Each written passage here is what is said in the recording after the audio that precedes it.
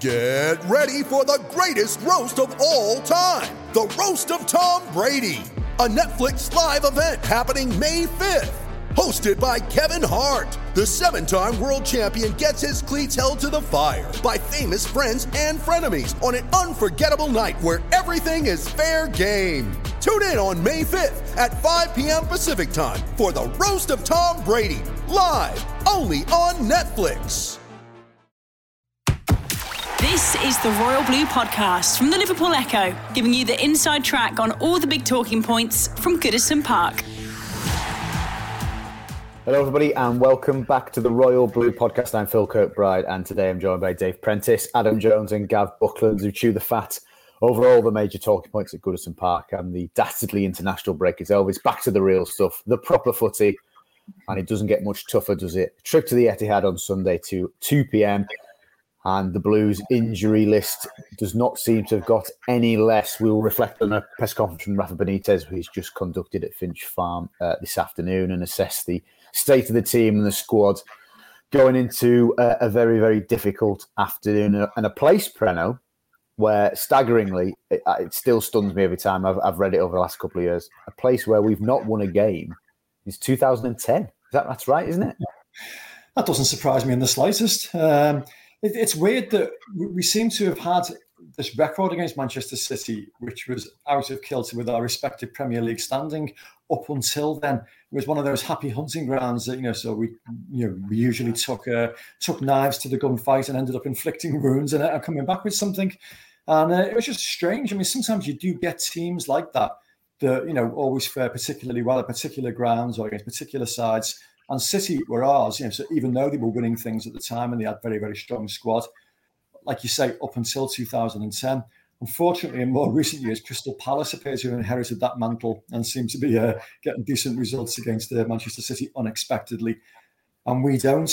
So, no, it doesn't surprise me because, let's face it, since 2010, City's squad has been absolutely incredible. I mean, you look at the quality on their subs bench, so most weekends, and it makes you shudder. So, no, it doesn't surprise me at all. And, we'll talk about the game a little bit later, but I'm not wildly optimistic that that's going to change anytime soon. I think BBC Radio Merseyside's Mike Hughes, a friend of the Echo, was thinking back to better times. He asked Rafa Benitez about Main Road in today's press conference. Not been there for a while, have we? But let's talk about the team then. And just for people listening who haven't caught up with the team news that Rafa delivered, it ain't much better. No, it's not really improved. We saw the pictures of Yerry Mina, particularly in training over the international break, didn't we? And we did think to ourselves. Well, I was thinking to myself, certainly, is he going to be potentially fit for this game? And it doesn't seem that he's made it, so he's not going to be available there. Abdoulaye Doucouré still not fit. He's still going to be 1 or 2 weeks away, apparently.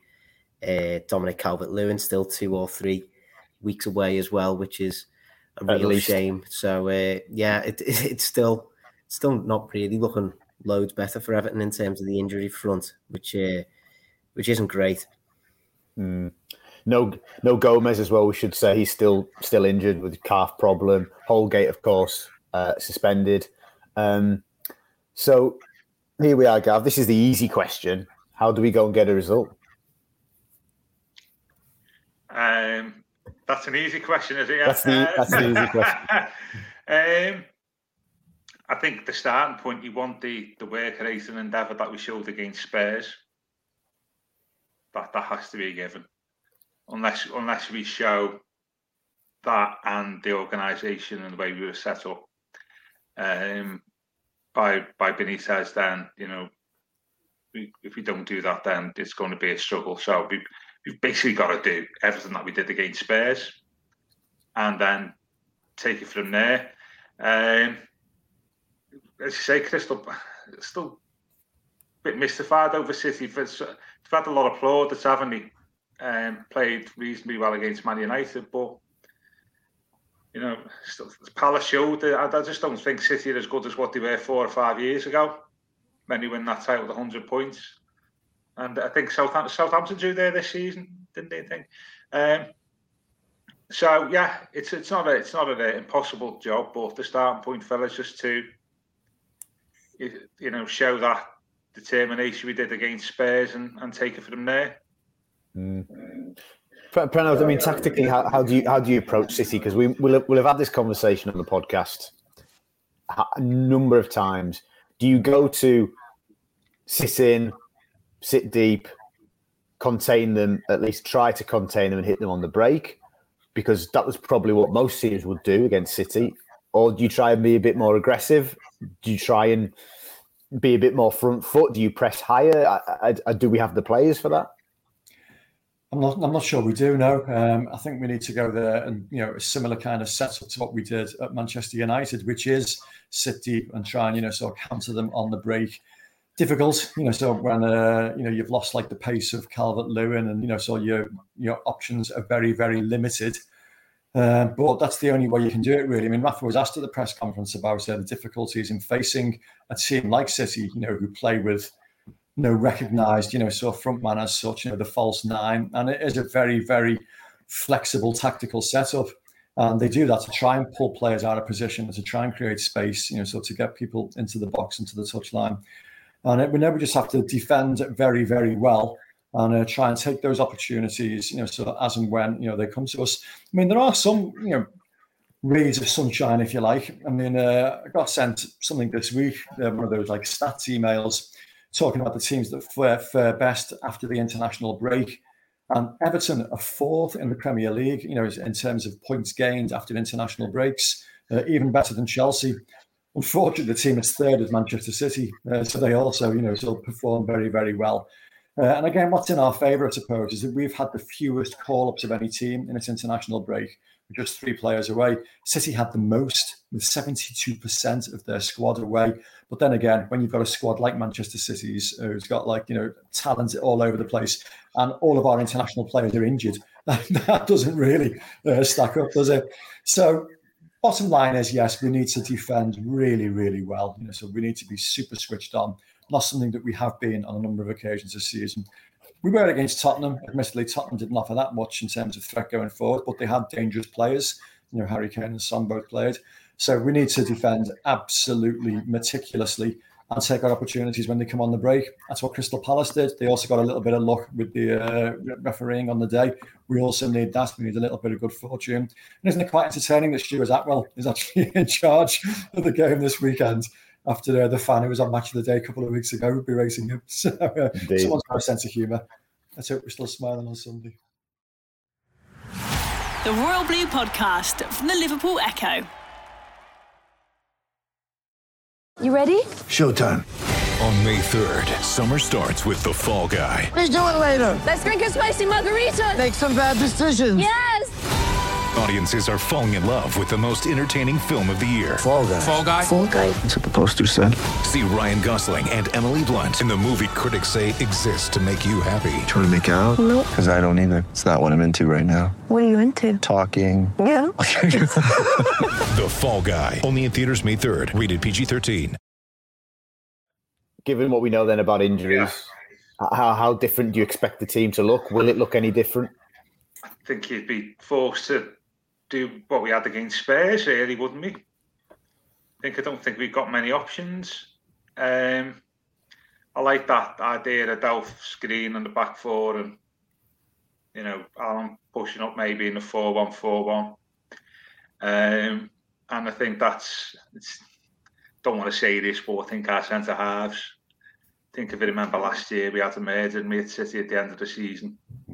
Godfrey, Keane. I think Holgate played, didn't he? Don't want to repeat of that. I mean, there's possible. Well, Holgate's going to be suspended, isn't he? I don't think he was too disappointed with that. But I think, similar to Spurs, Phil. I think, to be honest, we haven't got that many options.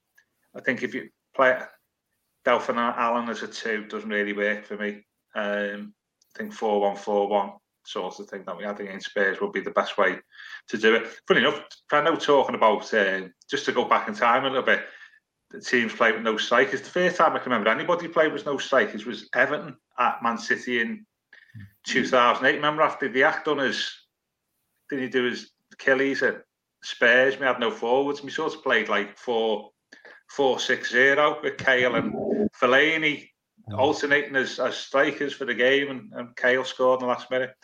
So 4-1-4. That's that 4-1-4-1 we did against Spurs would be the obvious one for me, Phil.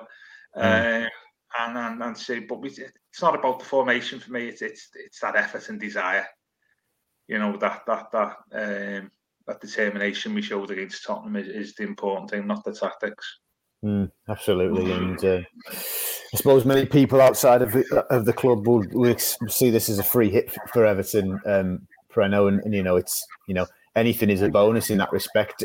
How do you think, knowing Rafa perhaps as you do, better than us perhaps, how do you think he looks at it? Does Rafa believe? Do you think Rafa believes that a victory is possible? Or do you think he's too pragmatic to kind of think that we could go there and get something? Or no, he's a realist. So he's not going to go there, with ridiculous expectations. But he will have a plan that he will believe will work.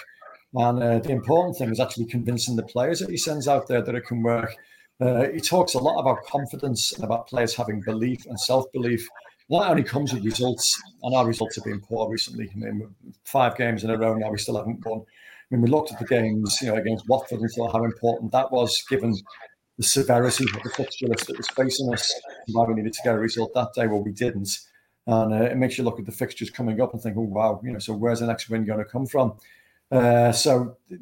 Instilling belief into the players is the important thing, but he definitely will. So he will have a plan, sort of laid out that that could work if we get the rub of the green, if things go in the right way, if players play to their full potential. City have an off day. So City will be favourites, massively odds-on favourites, and understandably so. But as Gav mentioned earlier, there have been occasions this season where they have been, caught out. Like I say, not just Crystal Palace, Southampton as well, caught them out. So it's a possibility. I don't want to say more than that. It needs an awful lot of things to go for us on the day. But 100% Rafa will believe that, so he's got a plan that can work. And, he's achieved, unlikely results in the past with different teams. And he'll believe he can do so again. It's up to the players to believe it, though. We've got to show more confidence and more self-belief than we have in other games. And there were elements of that against Tottenham, which was good to see. I wouldn't say a swagger, but there was a little bit more self-belief, amongst the players there. And you've got to do it. You've got to go there. And, Fabian Delph playing is important because he has that in his makeup anyway. He has that natural self-confidence. And, if he can spread that, amongst the players and they can take that confidence from him, hopefully it can prove infectious. Yeah, well, Gav, Preno brings us on to Fabian Delph, and I was going to ask you anyway about him. Jokes aside, he will play on Sunday. Fit, sounds like he is fit. Rafa actually said today in his press conference he's having to hold him back in training. And he used that as a positive. He said he's displaying the absolutely right attitude, but given what's his injury record, I'm just having to hold him back. Surely, though, as Preno says, surely he is absolutely essential, though, to any success we have on Sunday, because by and large, he's the only player in the team who can keep the ball consistently well. Yeah, I think he's just essential to us, full stop, Sunday and every other game that follows. That he's fit, isn't he, at the moment? I thought he was excellent against Spurs. He was excellent at Wolves, wasn't he? I'm just concerned about our lack of pace through the middle. Not the fastest in the parish, is he? Delph. I think he's a nailed-on yellow card, isn't he? If Rafa's having to hold him back. That would be the concern, but he's a good organiser. He's got that experience, so absolutely. As I say, given the weaknesses perhaps in centre half position, he's essential, isn't he? Just in front of those two. But yeah, key player for us, and he needs to be on his game on Sunday. A ground he knows well. Always interested in going back. But yeah, not necessarily what Denise has said there about Delph. It's always not say riles me, but players talk. You manage to talk about players training well and paid for, aren't they? Do you think though, Gav? Do you think twofold? Do you think Rafa maybe just said it as a very direct answer to a direct question? But knowing Rafa like we do, does he also gain a little bit of something in terms of sending a little message by saying Delph's been training well again? Yeah. It's good. I think I would say I wasn't necessarily talking about that statement because I think he probably realises Benitez that Delph's relationship with fans has not been the best, shall we say, on the pitch and perhaps sometimes off it. So I think it's good PR if he tells the supporters that, Delph's up for it and working hard. I think that's not necessarily something I agree with, but I can understand why you want to say that about Delph in particular at this moment in time. But don't train too hard, Fabian. We don't want you getting injured, for God's sake. Well, don't leave your stuff in Finch Farm. Leave it out on the pitch on Sunday. Yeah, absolutely. I can see why you said that, though. Yeah, good PR, absolutely. Preno, just going back to somebody who won't be involved, Calvert-Lewin. Rafa said in his press conference at least 2 to 3 weeks. So that takes us. So at least that takes us to what, early to mid-December. In your head, realistically, how much allowance do we then have to make for him to be match fit? And realistically, when do you think, based on that assumption as a best case scenario, 2 to 3 weeks, how long do you think actually before we're going to see Calvert-Lewin back up to 100%? I'm concerned that it's going to be into the new year. And I think through this very difficult run of fixtures, he may be back, but not fully back, if you understand what I mean. You can only hope that the manager was being quite cute there. I'm not trying to give too much away. I mean, I was at the function in town last Saturday night where Dominic Calvert-Lewin was up on stage with, get this, Jamie Carragher and Rod Stewart. Yeah, work that one out if you can. But he was actually asked a direct question about his fitness. And he didn't give too much away. He said, a couple of weeks. And he was asked about the Derby match specifically and didn't rule it out. Now, whether that's just him being a little bit, so overly optimistic and hoping to be back then, I don't know. Maybe the manager doesn't want to place too much pressure on him. That's why he's saying a couple of weeks at the very least. But you're right, so once he does get back, so match sharpness and match fitness is a very different thing from, so being uninjured and being physically fit. And he is going to find that, as we discovered with Salomon Rondon. But obviously that's a different, so arguments altogether. He's been playing in a different league for the last few years. Whatever condition he's in, when he comes back, he's going to be so important, A, because of his aerial presence, B, because of his pace. Even if we're only going to get like an hour out of him to begin with, that's a huge bonus because he is so important. But yeah, we may well have to manage him quite carefully because let's face it, he started the season, so it's not been like so long term that he's not had a pre-season or anything. He has had a pre-season, so hopefully it won't take him as long as it might have done normally. But we might have to bear with him for a week or two. But he's young, so he's got that natural fitness. He's got his pre-season under his belt, so hopefully it won't take long. And hopefully the manager is just telling porkies he's going to be back for the Derby match. Yeah, Gavin, we spoke about this a couple of weeks ago about the run of fixtures in front of us, and this is the start of it. And it does fill me with a concern that hopefully Rafa is being a bit coy about Calvert-Lewin's comeback, but if he's been truthful and saying at least 2 to 3 weeks, I'm just concerned that we will be right through this very difficult period. Liverpool, City, Liverpool, Chelsea, Leicester, Arsenal, still without Dominic as we would like to see him. Yeah, it's just say if I was on stage with Rod Stewart and somebody asked me about my fitness, I'd say I don't want to talk about it. No, very good. Very good. That's the end of today's pod. Thanks very much for listening. The list is endless. Yeah, one for our older listeners. Yeah. I mean, he'll have plenty of opportunities to prove his fitness, won't he, in December, Phil? And I think he's going to have to. I think if he'd been fit a fortnight ago. Yeah. Sorry, Phil. Go on. I was going to say he's been fit. It's pretty ideal, isn't he? We've got one game a week, haven't we, for 3-4 weeks, whatever, until the end of November. Comes back at the busiest time of the year, which is not ideal, is it? Because there'll be other people struggling. There'll be a temptation to play him. Recovery time between games is going to be limited. So it's not in one way, it's good that he's got opportunities for game time. The other side of the coin is there may be a temptation to a risk of overusing him. Yeah. I mean, I'm just concerned with Dominic that he's been 2 to 3 weeks away from fitness for about 2 months now, hasn't he? And I think obviously there's been movement in the medical team, but maybe linked to that. So, yeah, it's not an ideal time for him personally, I think, in terms of his rehabilitation to come back. The beginning or middle of December, is it really? I was just, sorry, Gav, when I was interrupting you there, I was going to say, well, okay, then let's move the conversation on to Richarlison.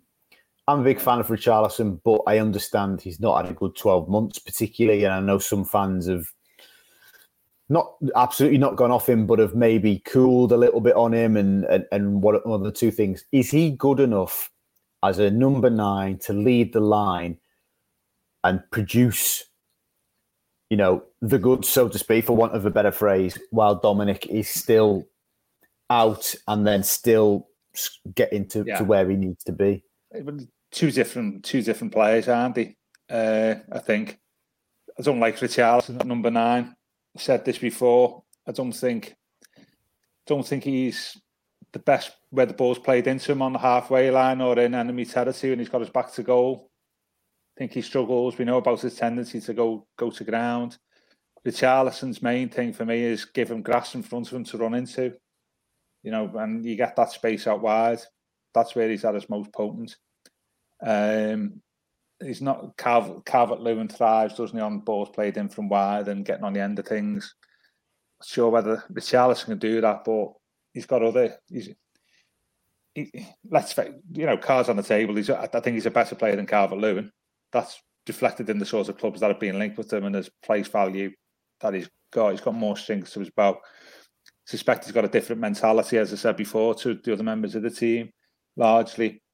But I don't think you get the best out of him playing him at number 9, to be honest with you. And this takes us back to the disappointing form of Rondon, doesn't it? Because if Rondon had come in and been fit and shown a little bit of what he'd done at Newcastle, we could have played. I know there's still an opportunity to play him up top and play Richarlison, I think, out wide left or just behind the striker, where I think he's far more effective. Yeah, he can play 9, but you're not getting the best out of your major asset then, are you? Which is, I don't think, is a healthy position to be in. The Royal Blue Podcast from the Liverpool Echo. With threats to our nation waiting around every corner, adaptability is more important than ever. When conditions change without notice, quick strategic thinking is crucial. And with obstacles consistently impending, determination is essential in overcoming them. It's this willingness, decisiveness, and resilience that sets Marines apart. With our fighting spirit, we don't just fight battles, we win them. Marines are the constant our nation counts on to fight the unknown. And through adaptable problem solving, we do just that. Learn more at marines.com.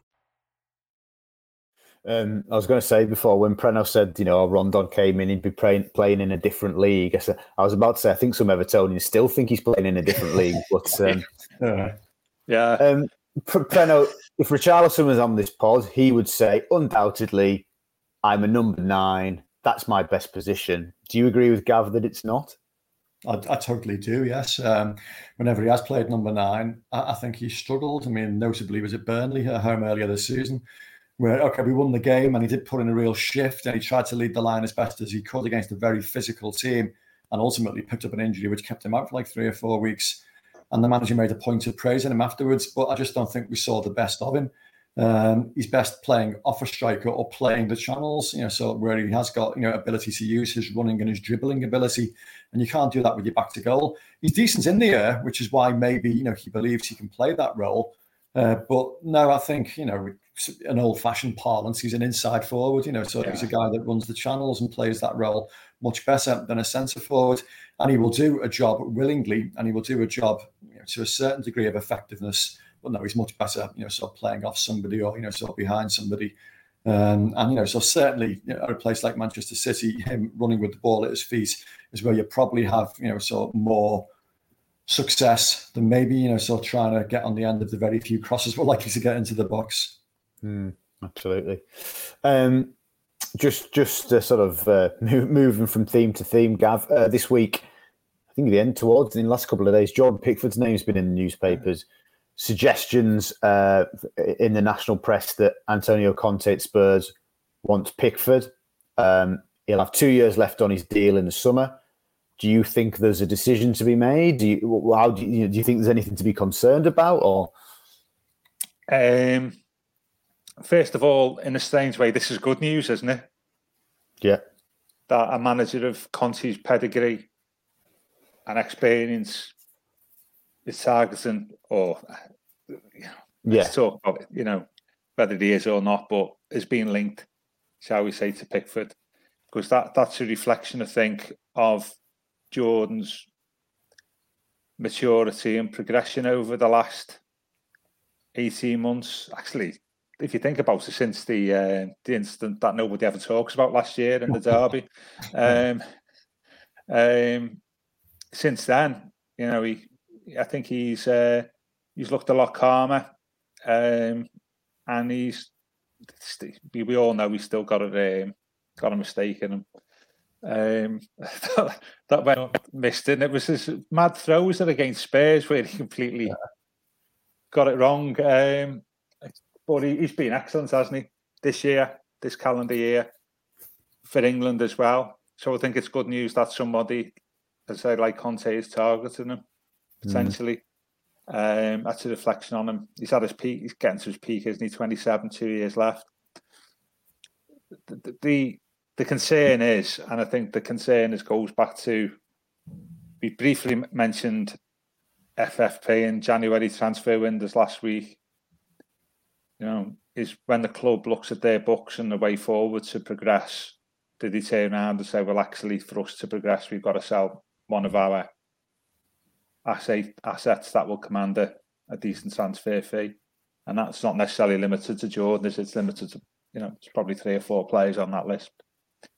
It's an interesting one, isn't it? Because do goalkeepers command those kind of? And I know things have changed in recent years, but it's still so not that common for goalkeepers to sort of command those absolutely massive transfer fees that would make it worthwhile. I mean, I'm a big Jordan Pickford fan, as I've said many times. I wouldn't sell him. I think 2 years, left on his deal. Great. Talk this summer about extending it. I saw he was trending on Twitter earlier, and I thought, well, what's he done now? And it's not just people talking about him, just people, I don't know, he seems to attract attention everywhere he goes, and not always in a good way. I don't know why. It's like people can't wait to jump on his case. I mean, Aaron Ramsdale, so keeps a clean sheet against San Marino, and people start talking about, so Jordan Pickford. Hang on, so he's England's #1 goalkeeper who's kept his place deservedly because Gareth Southgate trusts him, and wherever he's played for his country, he's been outstanding. He's been outstanding for Everton for the last 12, 18 months. So, he's very, very important. And to make that financial fair play, thing work, you've got to be in a situation like, so dare we say, across the park, where they get a ludicrous sum of money thrown at them for somebody like Philip Coutinho, which then enables them, to spend that money on players like Virgil van Dijk and Alisson. Would we get a similar kind of figure, given to us by Chelsea for Jordan Pickford? We wouldn't. I'd be guessing, but 60 million, 70 million, would that make it worthwhile? Would it make it, worth doing? I don't think it would. To get a goalkeeper of his quality, you're probably going to have to spend, a fair chunk of that as well. What does that leave then? Now, the whole thing leaves me a bit uneasy. So goalkeeper is such an important position in a team. And if you've got it nailed, and if he's performing well, and he's still improving, which he is at his age, sort of keep hold of him as long as you possibly can. Yeah, just to point out there, I'm not advocating selling Pickford, by the way. Yeah. I'm just saying about what the thought process will be in the club if somebody showed serious interest in him. Yeah, I think it's a fair discussion to have, and it's why we brought it up in terms of there would be a decision to make if somebody tabled an offer that was, as Prano said, would it be 60, 70? Would it be plus? I don't know. We're sort of just plucking numbers out the air, but the club would not just dismiss it out of hand given the restrictions placed on us by financial fair play, would they? It'd be interesting to see what Benitez's attitude is. Because he spoke about stuff like that today, didn't he? John, he's spoken about January again, hasn't he? I'm not saying that all this will happen in January, but it's just put under the microscope again the club's finances, hasn't it? It would be interesting to see what Benitez thought about it as well. You know, if he, you know, what does he want for the next 3 or 4 transfer windows? A couple of million quid, a transfer window if you're lucky, or if you sell somebody, you've got a lot more flexibility in what you can do. But then you've got to replace them. And also as well, there's a bit of a vacuum at goalkeepers, isn't there, underneath Pickford at the moment within the club. It's an interesting one though, isn't it? But going back to I thought it was good to see. Shows Jordan's doing well. Yeah, absolutely. And fingers crossed he can do well on Sunday. Preno, let's go back to the game then.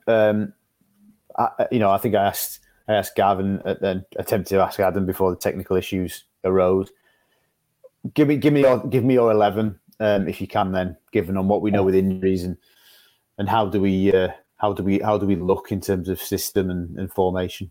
Well, the easiest way to look at it is look at the players who were on the bench. So in the last game, because we've got nobody else has recovered from injury. We've got exactly the same. But we haven't got the same number of players. Mason Holgate suspended now, so we've got sort of one player less. But the players on the bench against Tottenham: Cenk Tosun, Rondon, John Joe Kenny, Alex Iwobi, and Branthwaite. Would either of them displace any of the players that started against the Spurs? No, absolutely not. It's sorry to labour the point because we've talked about it a million times. It doesn't change anything. But when you read that subs bench, quite frightening, really, isn't it? That's terrifying, yeah. I mean, when you're actually thinking maybe Cenk Tosun could come on and do a job for us, and you're thinking, well, so maybe Alex Iwobi, how many chances has he had? So no, none of those players are going to displace, so any of the players who started. Obviously, Tom Davies is taken out of the equation now as well. So that's an issue. Gbamin came on for the last minute, didn't he? And I don't think, clearly the manager doesn't trust him. So we're hearing that, he's very up and down in training and can't get any degree of consistency. So to me, it's got to be the same starting 11, and it's just how you set them up. You got to try and set them up as resolutely and as so organised a fashion as possible, and maybe so use the opportunity for Demarai Gray and maybe Richarlison to use their pace on the break. What that also suggests is that Anthony Gordon is going to get another opportunity to start, and I totally commend that because the lad's done really well the last few games, and he's showing a real maturity now. He's working very, very hard. He's finishing games now. This is the latest big test for him, but it's an opportunity he deserves, and fingers crossed he can go out there and take it, because we'll need somebody like him to produce something a little bit special to get anything from the game. And there have been a couple of little hints, haven't there, in recent games that he's quite close to breaking that duck. I mean, there was the volley he had from the edge of the penalty area he didn't quite connect with, and we know he can run with the ball and run well with it. So so maybe this could be his breakthrough game. Who knows? But I'd literally start with the same 11 players and set them up, so as tight and as organised a fashion as possible. We know that Manchester City are going to have the lion's share of the possession, so it's all about how we defend and how we constrict the space and how we prevent them from getting, so inside our box and getting to the touchline. And like I said earlier, Rafa will have a plan to do that. It's whether the players can carry it out on the day. Gav, just staying with Anthony before we move on to predictions and one last thing. I was went on one of the Premier League's TV shows this week and was asked to give a very brief scouting report on Anthony Gordon. And they were like, tell us what sort of player he is. If you were asked that question, how would you describe Anthony? Hard-working. Some of that's come from the games he's had to play where he's played a lot of minutes. Man United away, Spurs at home. As I said, I think last time we spoke about him, they're not the games to judge him by, though, are they? Because he's not in the team to be a defensive midfielder who works down. He's not, Gav. But would you not imagine that Rafa will actually be telling him, if you want to make it and you want to be a top level pro, look what Andros Townsend does. I'm not decrying. No, absolutely. Yeah. That's not Chris. That's saying he's worked hard, but the games he's had to do, he's worked hard to get well against good team. Well, the Spurs are a bit. We've got decent players, but they're not that great at the moment. So he works hard to say, but I'm not going to judge him about Man United away in Spurs at home. I'm going to judge him about games where he's got to use his own imagination and flair and think for himself, take his own decisions on the pitch. In the final third, maybe against teams where we're expected to win. Or we see any of the ball. yeah, exactly. So in some respects, Spurs and Man United are good games for it's a free hit, I suppose, in some respects, like tomorrow is. Hence why I said that the description for him is hardworking, but also acknowledging that there has been sort of a few signs of him being, a bit more adventurous. But I think that's going to take time to sort out, isn't it? And he's hampered, isn't he, by injuries elsewhere, I think. But it's good that he's getting game time, and you'd like to think that's not just because we've got a few injuries, is that he's done enough to convince Benitez that he's got, he can push on a bit more. But there's still a hell of a lot of work to do there. Hell of a lot. And I still think he needs an extra half stone, a bit of extra muscle. I still think he looks a little bit lightweight to me. Yeah. Well, no, certainly where he is in the pecking order, it's on merit. He's ahead of Iwobi, isn't he, on everybody's scorecard, so to speak, isn't he? So, and there's a reason for that. He's doing as much as he can at the moment. The Royal Blue Podcast from the Liverpool Echo. Okay, let's do predictions, Preno. We're not sort of. It's not common for us to be predicting defeats on the Royal Blue Pod, but what are you going to predict?